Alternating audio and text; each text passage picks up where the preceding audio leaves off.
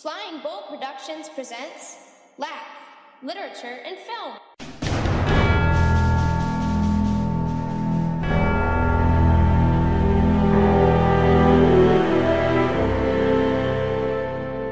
Welcome to the special edition of Laugh. Laugh goes to the Oscars. Today's film is director John Crowley's critically acclaimed 1950s period drama, Brooklyn. Boasting impressive acting performances from Saoirse Ronan as young lass Ailish, Emery Cohen as her Italian working-class boyfriend Tony, and Donald Gleason as Jim Farrell, this movie effectively captures the Irish immigrant experience and examines the intense conflict between responsibility and romance. In addition to Best Picture, the film earned 2 other Oscar nominations for Best Actress and Best Adapted Screenplay from Nick Hornby, based on Colm Toibin's novel of the same name. Join us as the Laugh Podcast takes the long, arduous journey by freighter to and from Ireland to review the film Brooklyn.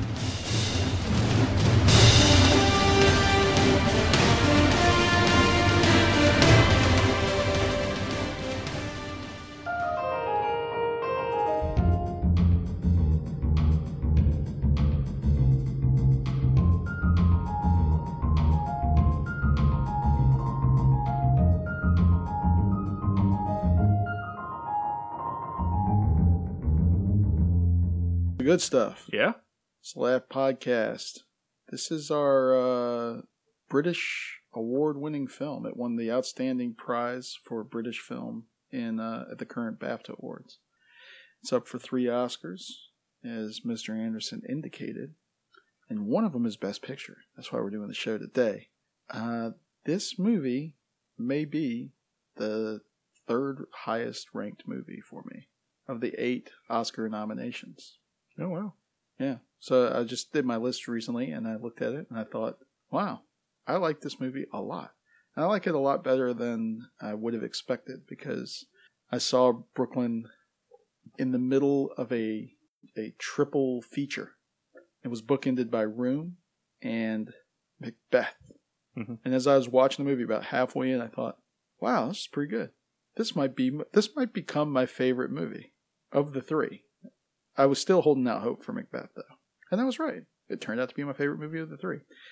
What was your takeaway of the movie Brooklyn? I enjoyed Brooklyn quite a bit. I was surprised how much I liked it. Generally, I don't care for these immigrant stories. I know one of your favorite films from either last year or the year before was The Immigrant. It's my top 10. That stuff just never really appealed to me a whole lot. Gangs I'm of New not York. Irish, so I don't really care about seeing what Ireland was 100 years ago. Just none of that's really got me going. But not quite 100 years. It's 1950s, so. I thought it was like 1915. This movie set in 1950s. No. All right, I'm wrong. Yeah. All right. Seems 1950s younger. Brooklyn, huh? All right, I still don't care about Ireland All right, in so the 1950s. But yeah, I The like Immigrant was set back then. Yeah, I like the whole cast though of this film. Everyone did a nice job. The movie never got preachy. It never really. I mean, I could tell all the beats that were coming, but it just did a nice job of telling the story. The story unfolds. Of Saoirse Rowan's character, Ellis Lacey, a young Irish immigrant. Ailish. Yeah. And it's Saoirse. You're going to have problems with these Irish pronunciations. Oh, I'm going to butcher it. It's going to be a good show. Yeah. It's just surprising we don't have a drinking game version of this show. Well, you got Emery Cohen, who plays Tony, so you probably got that name down. Tony. I like Tony. Donald Gleason plays Jim Farrell. That's pretty easy to say. Yeah, as long as I don't look at the name right now on a piece of paper. He's a strong contender for Actor of the Year for the Laugh Podcast. Yeah. He's been in a ton of movies. Probably the only thing that you don't like about him is he was in that Star Wars movie. I didn't like Ex Machina a whole lot either. Yeah, you didn't hate it as much hate as... it, yeah, I mean, it's still a top half of the movies you saw. No, I think he's a talented actor. I've liked him in a lot of things that I've seen him in over the years. He stays busy. Yeah, man, that dude has got a heck of a work ethic. I like that about him.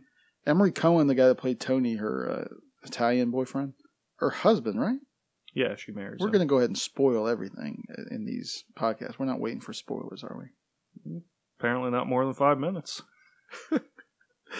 He was in Place Beyond the Pines, and he looked very different. He was not appealing. Mm-hmm. He's just creepy, and he played that part really well, and it made that movie... A lot of people didn't like that movie, Place Beyond the Pines, especially that section. I thought that section was pretty affecting because I've recognized some characteristics of students that I have in this guy. He was like really creepy and smarmy, and he also had a motivation that was underneath the character, played underneath the character. In this movie, I think he's really appealing.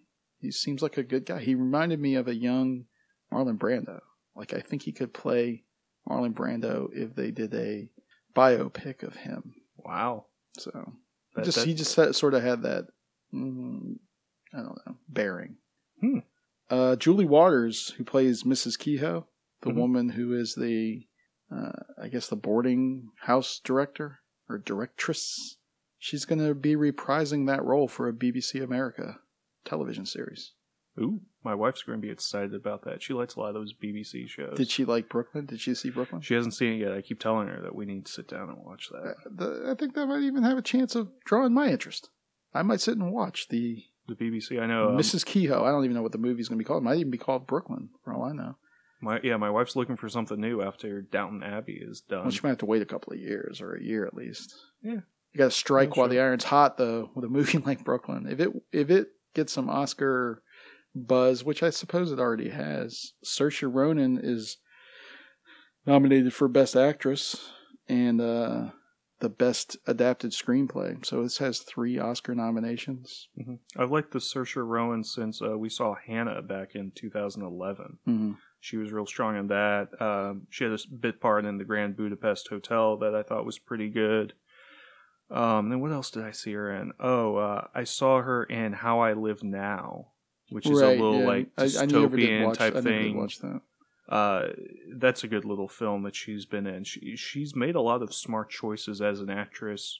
She's been able to show her range, not get pigeonholed in anything. I think she's ready to have a breakout year. Maybe not this year, but I'd say in the next 2 years, she's one of the hot actresses. She could be up there in Jennifer Lawrence territory. Apparently, she read this book, Brooklyn, several years ago and just fell in love with it. So she's part of she was just really excited to see it being made. I was going to say that she might be part of the production behind it, but I'm not sure if that's entirely accurate. Of those 3 nominations, I would say Best Motion Picture is probably going to be the hardest for them to win. Best Performance by an Actress is going to be pretty difficult too, given the fact that Brie Larson's won a lot. And Brie Larson pretty much has that locked down for The Room. Gotten the other awards from other places. But this has a chance for Best Writing of an Adapted Screenplay. It was adapted by Nick Hornby from a novel by Colm Tóibín, which same novel. That Nick Hornby wrote High Fidelity. And well, I don't think he wrote the screenplay, but he wrote the novel for Fever Pitch. Yeah, which I thought was awesome. One of my favorite rom-coms. Yeah, he also wrote last year's favorite rom-coms. I don't know. He wrote a screenplay last year, Wild, with Reese Witherspoon.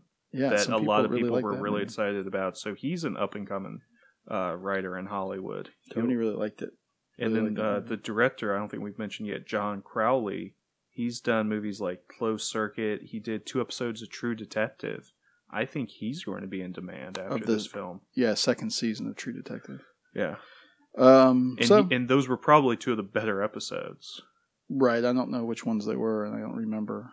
I didn't look it up, but I think they were the last 2 episodes. And just from a directorial standpoint, they were pretty good. And I mean, there's some story holes and there's some character stuff that I don't think you can blame him for. But as a director, his ability to tell a story and to tell it visually is pretty strong, I feel. Yeah, but this movie doesn't need to be a movie. It does. I mean, it's like I think around in the 1990s, 94, I saw a movie called Nobody's Fool. I recommended it a few weeks ago, maybe 3 or 4 months ago on a We Laugh. has Paul Newman in it, Melanie Griffith. And I realized at that time that you could, it wasn't until that time, which is, I don't know, I was in my late 20s, that I realized that you could appreciate a movie or a film on the same level that you could a short story or a book. And you could analyze it, break it down for its parts like you would other pieces of great literature. This is around the time when I first started writing the curriculum for what eventually became literature and film. So this movie reminds me of that experience. That movie, Nobody's Fool, because it's like a book. It reminds me of reading a book and then seeing that depth, or feeling the depth of the characters and the depth of their decisions and things of that nature. But visually, aside from some of the production values, it doesn't seem to be operating in the same arena as, say, The Revenant or Fury Road, or even Bridge of Spies, for that matter. Maybe even Room. I mean, you could make an argument the subject matter is not as serious, but for the story it sets out to tell, it does that. I mean, well, I'm not talking about subject matter. I was talking about cinematography, visually. Oh, I felt like I was in the 1950s, even if I thought it was earlier. No, I thought the movie was filmed very well. I guess you're missing my point. It seems more like a I mean, The Revenant just has a grander palette to work with. Right. You know, inherently you're going to be drawn more towards that, or, you know, Mad Max. Having 40 cars running through the desert is going to be more interesting than watching a girl work at the counter at like a Macy's type store. Right, yeah. I was getting it mixed up with Carol, but yeah, you're right. They're both shop girls, I think. Yeah, so, but it's able to tell its story. It transports you into its world very effectively, which is what cinematography is supposed to do. Yeah, all right. So I just didn't seem to stick out in terms of that kind of, like, the same story could have been told on a BBC TV production, perhaps. Possibly. I do think this movie was helped by the fact that neither of us went into it having heard much about the film. We both saw this pretty early into award season. And I know I didn't read much about it. I saw it a couple weeks after you did, and you hadn't said much to me about it, and I just saw it was in theaters, knew, you know, I had some time to kill, so I went and watched it, and I was like, wow, that is just a solid film. I'm trying to think. If people had told me, oh yeah, this is going to be nominated for Best Picture, I may have set my bar a little too high then. But I think this is also a movie that people will discover in years to come and just go, wow, it's a nice, solid little film. It's quite the respite from some of the other movies that we've had to watch and review recently. Well, there's so many, yeah, Deadpool being the last film we talked about, but there are so many movies we go and see and we have high expectations for them and they don't meet them. You know, for me, it was Ex Machina a couple weeks ago. We were excited to go watch Jane Got a Gun, and then, you know, that one, I don't even think it knew it had to jump to clear a bar. It was trying to dig a tunnel. It was so low. It's nice to just see a quality picture where there's not really much to nitpick negatively about this film. I didn't fall asleep. That's a huge bonus. This movie, I did not fall asleep. And you're saying this was the middle of a triple feature for you? Yeah. Wow. Yep, and it was good. I'm glad I went and saw it. This is a very satisfying movie for me. What was your favorite part? Favorite part? Oh, I like her at the dinner table with her Italian boyfriend's family. Right. And the little brother who just says whatever is on his mind. Some of the best scenes this year happened around dinner tables. Hey, how did you learn to eat spaghetti like that? I've been taking lessons. Lessons? Like in a class? You can do that. Maybe I could teach it. No. Diana, who lives in the boarding house with me, cooked me some spaghetti and made me try and eat it without making a mess. So, what do you eat in Ireland? Just Irish stew? Not just, So first of all, I should say that we don't like Irish people. Hey, Frankie. What? We don't. That is a well-known fact. Why, Frankie? Because a big gang of Irish beat Maurizio up and he had to get stitches. And because all the cops around here are Irish, nobody did anything bad. There's probably two sides to it. I might have said something I shouldn't. You know, I can't remember now. No, because they beat you up. Anyway, they probably weren't all Irish. No, they just had red hair and big legs. All right, up. Excuse us. All I can say in his defense is he's the only one of us who'll get a college education. If he can keep his mouth shut. So, Tony tells me you go to college. Oh, just night classes. I want to be a bookkeeper. I like working in the shop well enough, but I don't want to be there forever. I'm sorry, Ailish. I'm an idiot. I'm a rude idiot.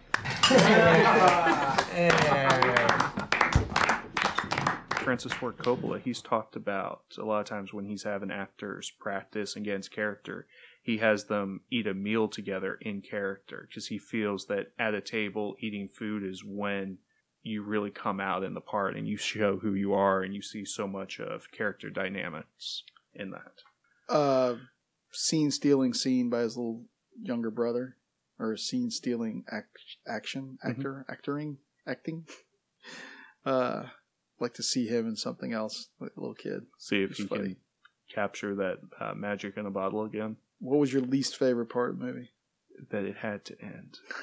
I had some problems with it. If anything was a little too bad, it was the ending where she gives advice to the other immigrant girl about how to act and carry herself. Same advice that she got earlier. Well, she didn't even get all of that advice, but really? She's grown wiser. She gets some, and some of it she gets from her life experience. Yeah, that wasn't as heavy-handed as the ending of the book ending in Bridge of Spies. Agreed. Spielbergian. But I was just like, oh, that's a little pat. I didn't think the movie had enough conflict and evil in it. In fact, there wasn't any evil necessarily. I don't think that woman qualifies, the woman that has a little gossip on her. I don't think that she qualifies as being evil, even though she's going to try to, discredit her in some way. I think that's a function of her own, that woman's own peccadillos as a character. But she's not I don't want to say she's an evil character. The choices that Ailish has to make are like choosing between a pillow and a couch. I think I said this before. Like, it's going to be a pretty soft landing. She's going to be happy with either life. Right. It's not going to be you could leave your husband and just stay in Ireland, and that's a pretty horrible thing to do. It'll reflect poorly on your character, but it's not. Your life isn't going to be it's not going to be total degradation. Mm-hmm. No matter what that shopkeeper has to say. So I don't know. Her choices just seem to you're choosing between two very simple things or very easy things. So it just didn't seem to have, I don't know, it wasn't cutting enough. I can see that argument, and I guess we don't get enough of the interactions between her and her mother. And when she chooses her American life, she's really shutting the door on the Irish side. In all of those years she spent in Ireland, right. She is saying to her old family, I'm leaving you guys, and I am going with this Italian husband of mine and starting a completely new life. That's probably a harder decision than the movie makes it seem like. Probably right. So, but overall, a solid little film. I'm glad that it's getting the buzz for Best Picture. What did you think of today's review? Did the guys get it right? Or are you wondering what movie they watched? Send in your review by emailing the show at thelaughpodcast@gmail.com, tweeting at The Laugh Podcast, or messaging us on facebook.com/thelaughpodcast. We will read the best ones on a future show. This next movie that we're going to be talking about next week, or next show. Yeah, next show probably 2 days from now.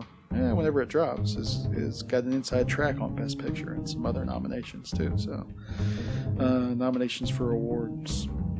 The Big Short. The Big Short. Yeah. Student's nickname for me. Mention that. Nice. All right, so for Mr. Two Frames over there. Pleasure. I'm the L Train. Pax Bonum, everybody. There be dragons.